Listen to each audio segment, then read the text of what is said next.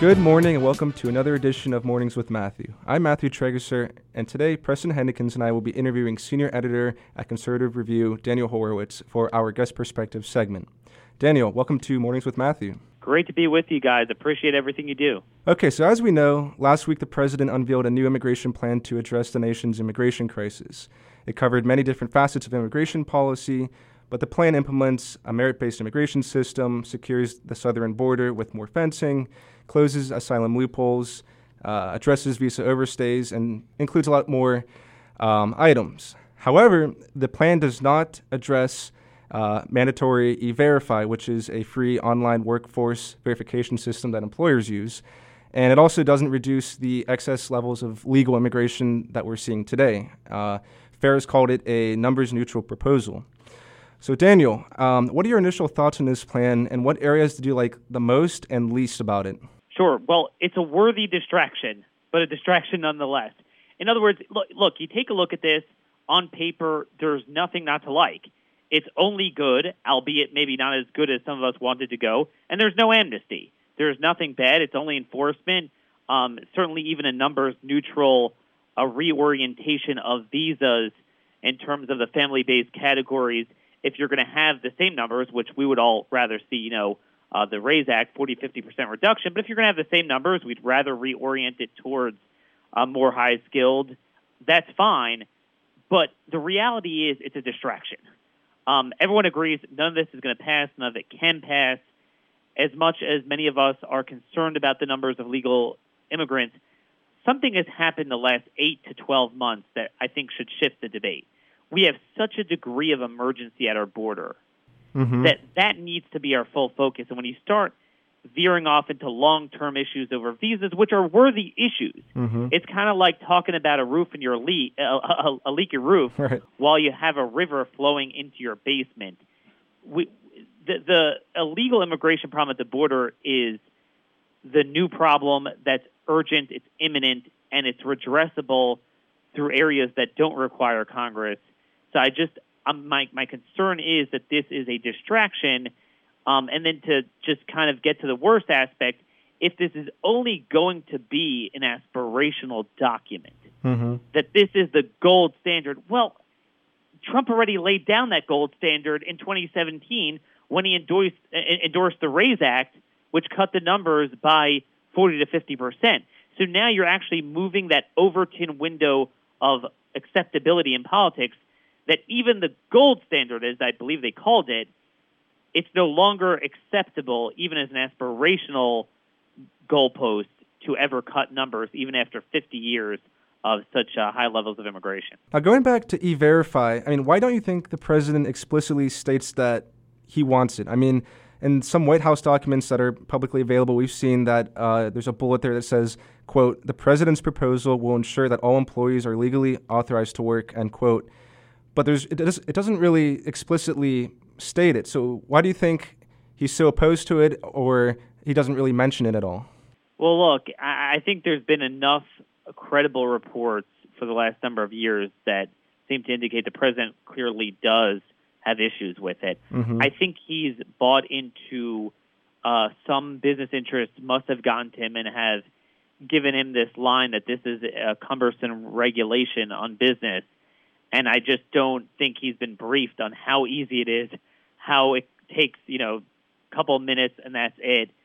And he thinks it's another regulation, and he's trying to run, rightfully so, on the legacy of cutting regulations. So I think he kind of feels conflicted on that.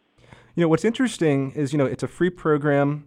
750,000 employers use it already, and 99% of employers can basically confirm if their employees have work authorization within 24 hours or so. So it's a very fast process, but it seems odd to me that, but like you said, there's reasons why he's not really explicitly stating why he won't have it, but it's something that we are certainly looking for, at least going forward, that, Congress will mandate. Look, it's the linchpin. If you can't work here, if you can't get documents, then you're not going to come. And I think there's something even more foundational than E-Verify that E-Verify does deal with, and that is identity theft. And I think that's really where the White House needs to message this, that this is not some sort of victimless crime. Even if you want to put aside, the depression in wages, they need Social Security cards to go and work, and often they're stolen. So a big part of E-Verify, especially the old version from Lamar Smith, this is H.R. 3711. It was a previous Congress, so I don't know if anyone has reintroduced it. But, this would ensure that Social Security Administration and the IRS would immediately inform anyone when his or her number has been used by someone else and flag other anomalies. And they would, immediately stop using that number, and that would prevent identity theft. I think that is a very important issue. That's a bipartisan issue. Nobody likes identity theft. And I think that's really a good way of framing the need for E-Verify. Now, overall, I know you've expressed some concern, some, positives about the plan. But do you think it's enough to address the border crisis? I mean, like you said, Congress still needs to implement and pass legislation to, get these guidelines enacted in law. But what other areas would you like him to see to focus on more? Because I feel like there was a lot of areas touched on immigration policy, but there was no talk about increase in immigration judges or increase in detention space. Do you have any additional thoughts on whether or not what else could be included to make it more of a gold standard plan? Sure. So, I mean, the problem is, like I said, part of why it's a distraction is because a lot of the details was on the visa reform. But in terms of the immediate crisis, the border, they talk about, closing the asylum loophole. They use general jargon. There weren't a lot of specific proposals in there.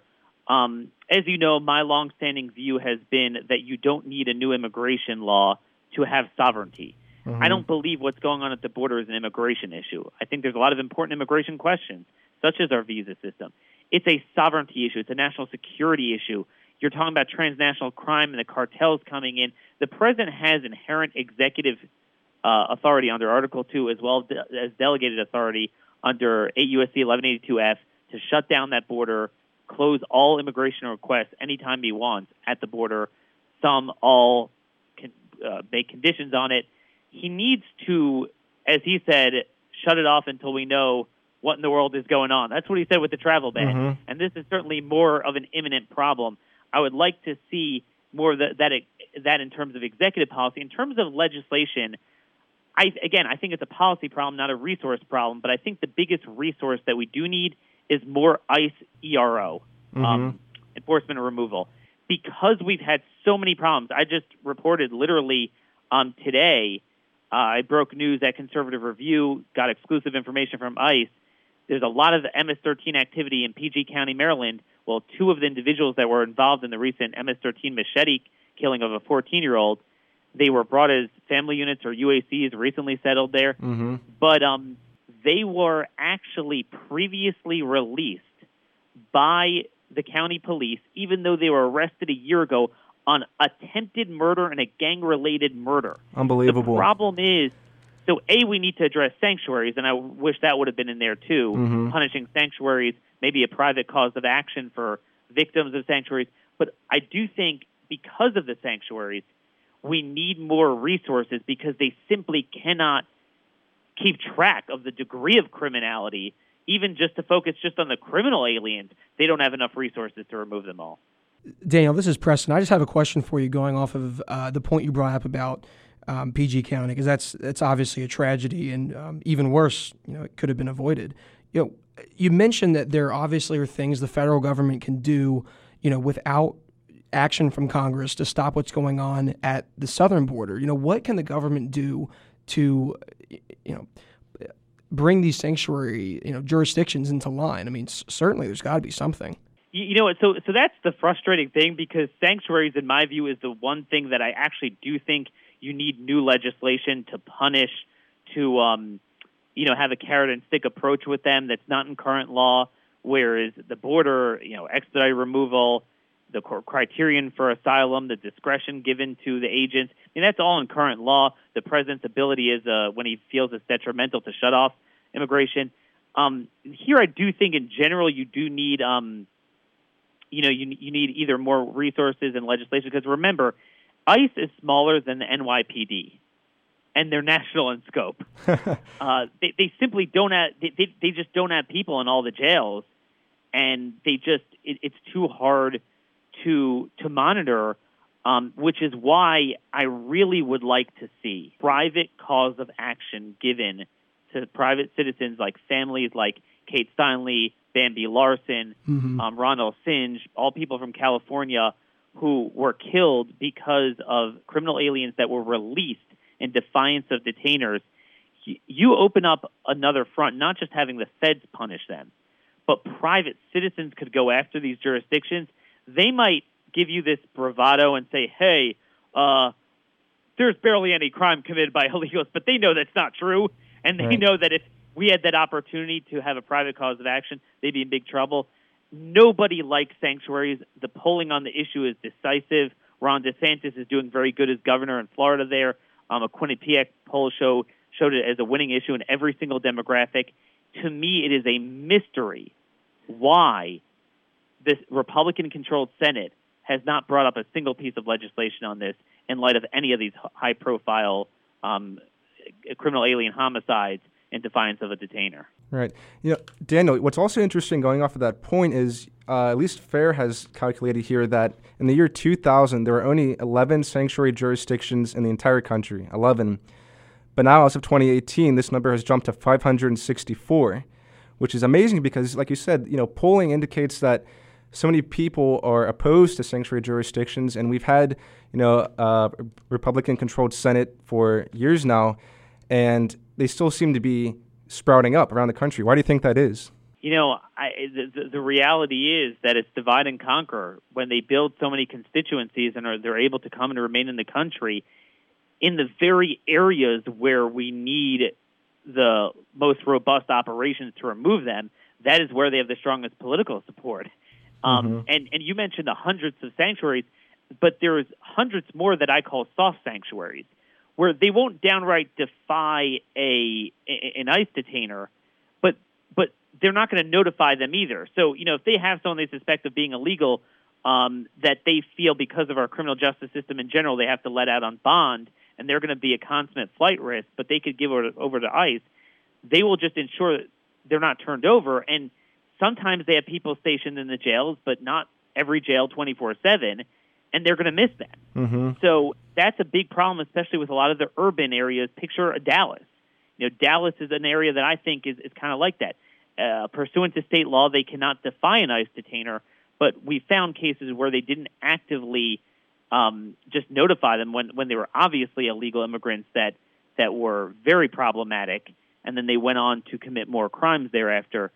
So, I don't know. To me, it is a mystery why Republicans do not take this up. It's a mystery why, when they had control of the House and the Senate for 2 years, they did not bring up the Davis-Oliver Interior Enforcement Bill that I know you guys were pushing hard for. It is truly bizarre. We might talk about Nancy Pelosi and the House Democrats and how important it is to change the orientation of the House come 2020. But I think what some of your activists need to be asking is, best case scenario, what changes in 2021 if it's a repeat of the first 2 years? Now, going back to the White House plan proposed last week, one thing that was not mentioned at all was putting more pressure on Mexico and the Northern Triangle countries. Would you have liked to see the White House, kind of establish or explicitly state some kind of additional, regulations or, I guess, call to action to these countries? Because, you see, it seems, every other week there's a new caravan coming. They're not doing much to stop it, despite the hundreds of millions of dollars of international aid we give these Northern Triangle countries. Migrants are still fleeing their countries at record numbers. So would you like to see this in the White House immigration proposal? To me, it's inconceivable why this hasn't been done. For example, even Barack Obama, you look at the UAC crisis in 2014, the numbers were really only that steep in the spring, the summer. It didn't go on that long before it was, I don't want to say shut down completely, but it certainly was halted in mass numbers. The Obama administration did events there. saying don't go. They actually spent they had a budget where they put out ads saying you're going to be deported. They did start airlifts back to Central America. Mm-hmm. You look back at some of Barack Obama's statements, and they were very strong. Basically, hey, we're all for asylum, but we're going to repatriate. They used that term. They didn't just say humanitarian crisis, we need more resources. They talked about deportation. Now, I think between us, some of that was the fact that the new influx hurt Obama's case for long-term amnesty for those already here. That was his focus. But nonetheless, that is what he talked about. So it's a mystery to me why they haven't gotten tougher. I would demand from the Central American countries, using all the leverage we have over them, that they become each other's safe third-party country. Mm-hmm. So those from El Salvador, Honduras will accept them. Those from Honduras, Guatemala will accept them. Again, I think we all know none of this is about persecution. It's all about economic reasons and family reunification. But if we're going to speak legally that's what's driving it, I think that is a way that will certainly get around all the loopholes, because then they would all become third-party countries. I'll tell you in all honesty, what does concern me is that they really believe that this is such a good campaign issue, they're going to just let this go. And that is my biggest concern. And I understand making it a campaign issue, but my gosh, we have another year and a half of this. And I just can't imagine a year and a half worth of 100,000 apprehensions a month. Absolutely not. In fact, I think if May has over 100,000 apprehensions like the previous 2 months, I think that's a record since 2006 in terms of 3 consecutive months of over 100,000 apprehensions. So that would be absolutely crazy. And I'm sure you've seen in the news that in the Rio Grande sector, they're now flying illegal aliens to San Diego because there's just no more detention space anymore. And this just speaks to the fundamental violation of the social contract. Let's just go back to the philosophy behind this. If you read our immigration laws, and certainly as updated in IRA 1996, FAIR was very involved with the crafting of that legislation. It passed the Senate unanimously by voice vote, just to show how universal the idea of stopping at least illegal immigration was at the time, was always that the American people should never be on the hook for any doubt of status. So the notion was, it says in USC 1225, shall be detained. That everyone pending this shall be detained. There was a very strict criterion for what is asylum. There were no exceptions for children. There were no exceptions for time limits. It spelled out very clearly there was supposed to be expedited removal for anyone here for less than 2 years with no oversight from an immigration judge, much less an Article III federal judge. The lawfare was supposed to end. And to me, that's really the lesson here. Even if you agree with such a process, they should be held off our shores. So what bothers me is that once we're already flying them often 1,200 miles away from where they came in, why can't they be flown to a safe place on one of our military bases? Look, this is what we did with the Haitians. Right. We interdicted them, H.W. Bush, Clinton, 92, 93. They kept them at Guantanamo. And by the way, 10,000 of them wound up being approved. There was more legitimacy there. The Artazide regime was overthrown. Here, there's no legitimacy to the claims. There's nothing that has happened regime-wise there. It's all a scam. It's all literally commensurate with district court rulings.